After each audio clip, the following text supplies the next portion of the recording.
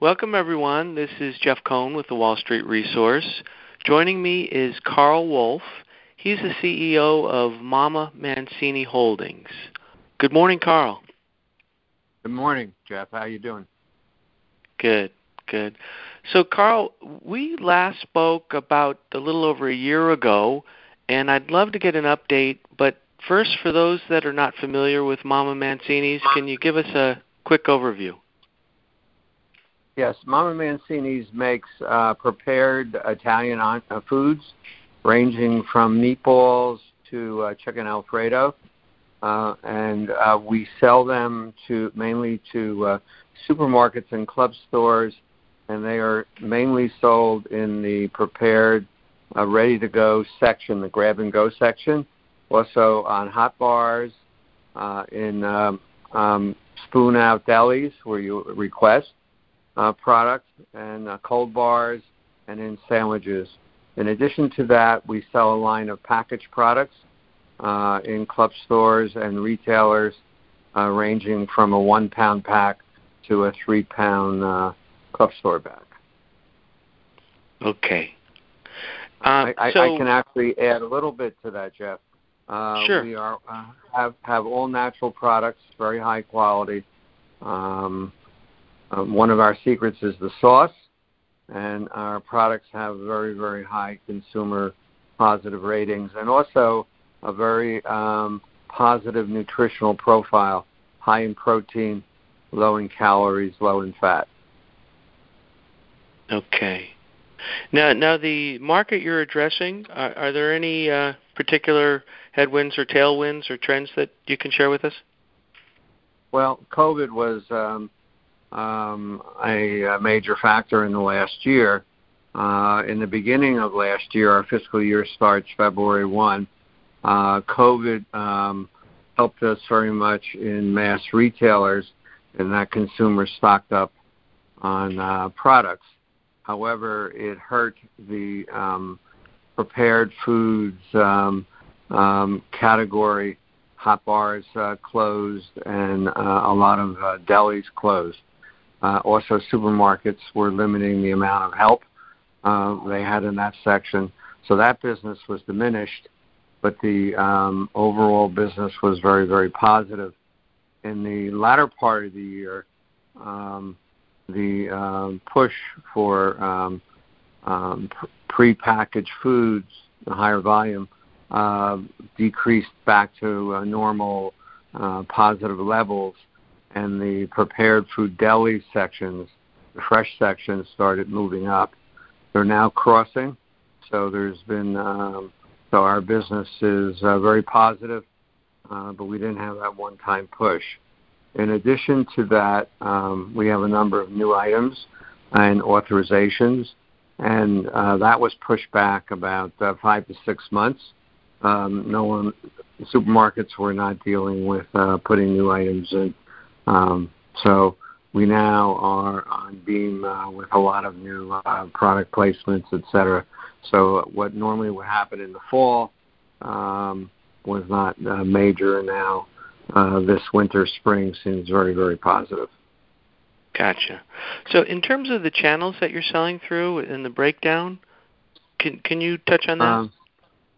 I can just give you, our business is almost 100% club stores and major regional and national supermarket chains.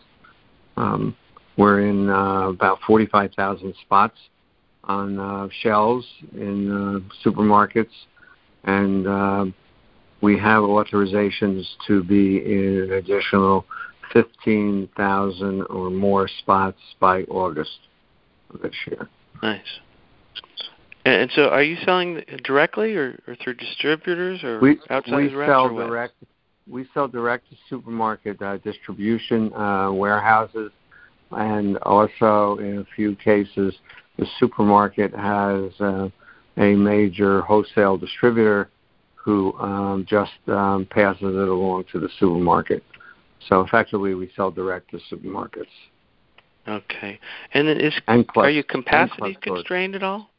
Pardon? No.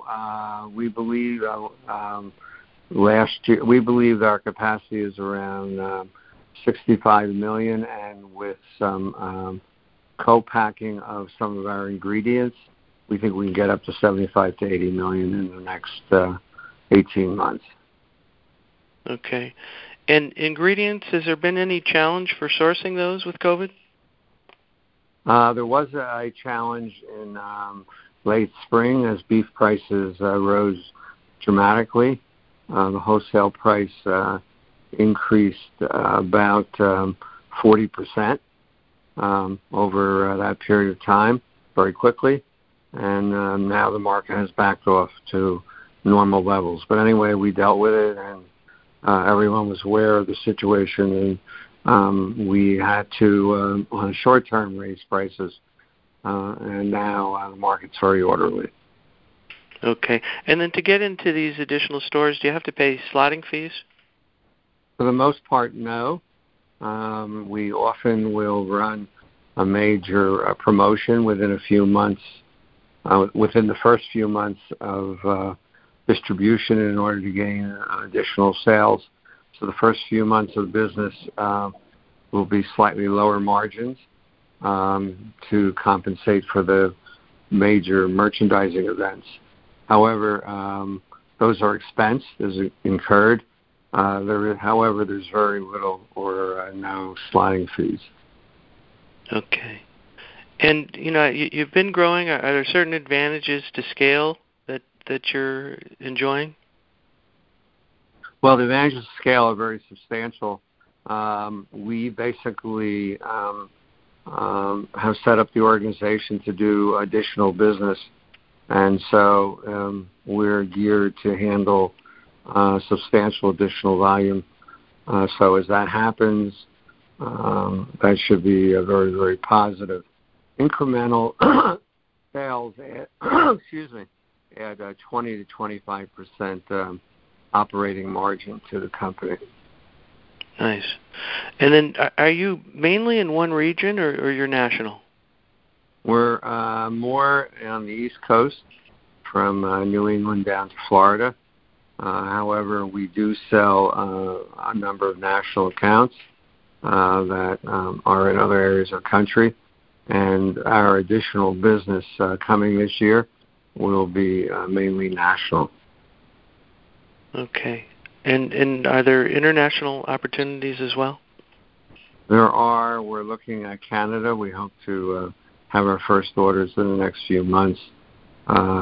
We are not actively pursuing other markets at this point. Okay. So what's your growth strategy? Is it internal or through acquisition? Well, we have two growth strategies. One is internal, as we handle this new business, which should be very substantial. And then we have a growth strategy to make medium-sized acquisitions. We have substantial cash and virtually no debt except equipment leases. And we believe we have a bank line of several $1 million available to us should an acquisition occur. So we have published guidelines of a potential acquisition, and that is someone in what we call the perimeter of the store. That's in the delicatessen area, or the deli, the grab-and-go area, branded meats, and the dairy case. There also are a few situations in the produce section where there are branded products sold. So we're now looking at several acquisitions. The ideal size is over $12 million in sales, $12 million to $30 million in sales. We're looking for about 10% EBITDA, steady growth, and the ability for the company to synthesize that growth or that opportunity with our existing distribution channels, as well as we believe in the last year we've adopted a number of best operating practices. So we would hope to implement them with a potential acquisition. So we're very actively looking right now, and there are a number of candidates that have been presented to us. So hopefully that will happen. Yeah, go ahead, please. I'm sorry. So that will happen, and we would assume the acquisitions will be significantly accretive to the company. Okay, yeah, that was what I was about to ask. So it sounds like it's not only non-dilutive in terms of the shares, but also accretive to earnings. Right. Right now, we have to see what occurs, but I do not believe we will have to raise any equity to complete an acquisition. Okay. And are you going to stay with Italian food or just other food products that fit through your channel? Italian food is good, but there are other ethnic foods that we could that have a cachet that we would consider. Okay. And do you have a number of these in your sights? We have a number of prospects, very early stage, but we're now doing the review and going to the next stage. Fortunately, COVID is hopefully near the end, and we will be able to step up that acquisition review, visiting the key candidates at the right time. So yes, it's very active. Okay. And for the customers that you do have, can you point to anything in terms of increased penetration or reorders? Or we're getting the key to the business is not only getting new business, but to get proper merchandising. We're very aware of that. So we have had very good reorder rates. There are some rotations with club stores where you're in for a while and then they rotate you out. So that business that business sometimes is not a year-round business. However, we are increasing our penetration with some of the major club store chains. Okay. There is something else I should say, is that a part of our business was in the hot bars, which got shut down, and that business is just starting to come back now. So we think that will be a very major positive factor by the middle of the year. It's already starting to, a little bit's happening now, and more so as the year progresses, and that will be a very positive factor on the volume of the company. Okay. So as you grow, are you going to be out of one facility or more hub and spoke? Right now, we like one facility for now. We have very, very good, we concentrate on shipping lanes, and as we get more business, the shipping lanes should get better. We have normally at least 10 days lead time on West Coast business and 7 days on other business, at least. So we are able to consolidate our trucking and so forth. So the slight advantage by having a factory located, let's say, in Colorado, is offset by cost and duplication of inventory, et cetera. So for now, we think we more than make it up in efficiency. Okay. And so you're in such a competitive business, but you're growing nicely. What makes you win out? What makes you get into the store, your secret sauce, so to speak? Well, we really have very, very high quality. We ship most of our product frozen, and then it's defrosted and sold at the store. We have a number of items called kits, where it's put together at the store, which is very easy. So the product is fresher and tastes better. We don't use additives. We don't use soy. There's a very, very big segment in the market that wants high quality, especially in prepared foods. The same customer in the frozen section is very price-oriented. Or there's a different customer for the frozen section who wants price. Those are the customers that are budget-strapped, et cetera. So the perception of a product in the fresh prepared area is much higher pricing, and it's related to takeout food in restaurants or food service. So our margins are very good, and our business, and we show very, very high sales. And as a result, we can show case studies of what happens when they bring our product in, and over time, we've gained more business as a result. How about perishability? Is that an issue? Do you get chargebacks there? Not really. Our product's frozen, which has a year's shelf life from date of manufacture. Once it's at the supermarket and defrosted in sealed bags, it's a minimum of 30 days for most of our product. It's actually 50, but we say less so it's not mishandled. And then when it's out on the shelf, every supermarket has its own, or a retailer has its own standards, typically 3 to 5 days life once the bag is open. So it's good. We have virtually no waste with our product. Okay. So what's the biggest gating factor towards your growth? Gaming factor? I'm sorry, biggest No, gating. What would be an inhibitor of growth? I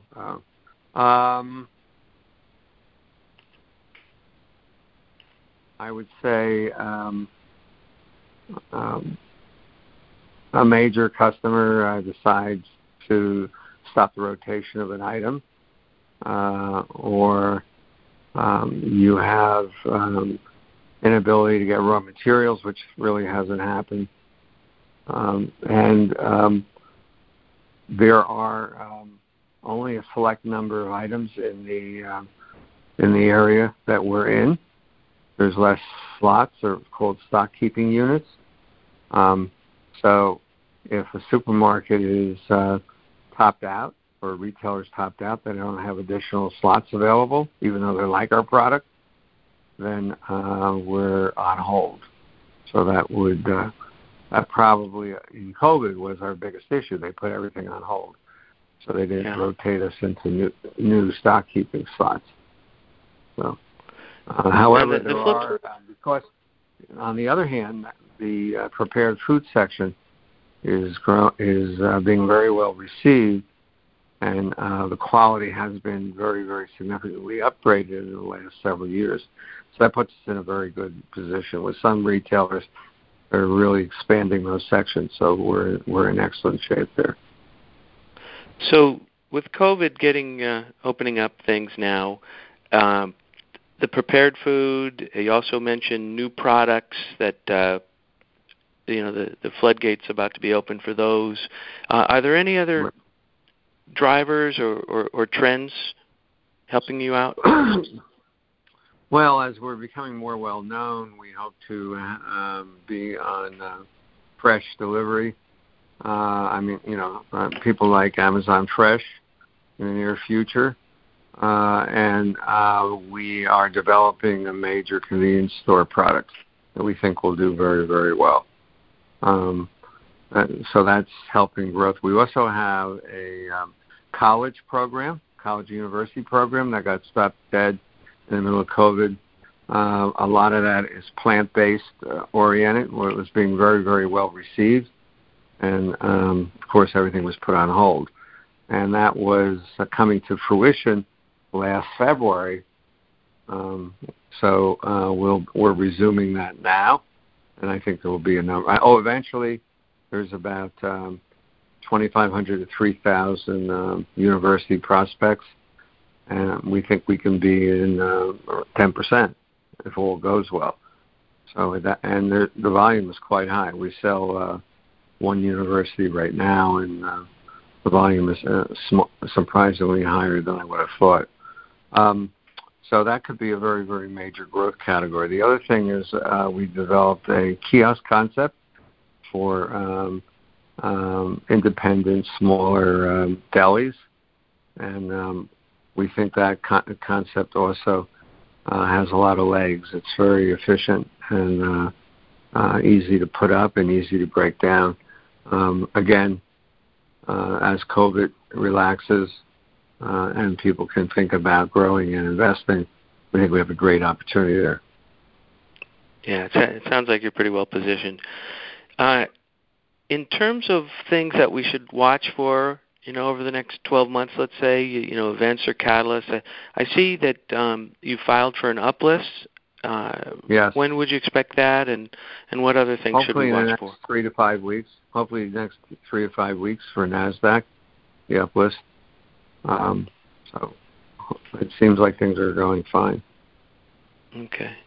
And then any other events or catalysts to watch for? There is one I didn't mention before, and that is we do a very, very big business with QVC, and they have indicated to us they plan to substantially increase our business this year. So not only do we do more sales, but we also do much more outreach to consumers, so it helps build our brand. And we're continuing our advertising on Sirius Radio, and we're now up to about 500,000 friends or contacts between Facebook and Instagram. So we're using all those mediums to gain additional consumer recognition. Very good. Before we go, any other key takeaways you want to leave us with? Yeah, the key takeaway to watch for is, especially starting in the second quarter, for significant sales growth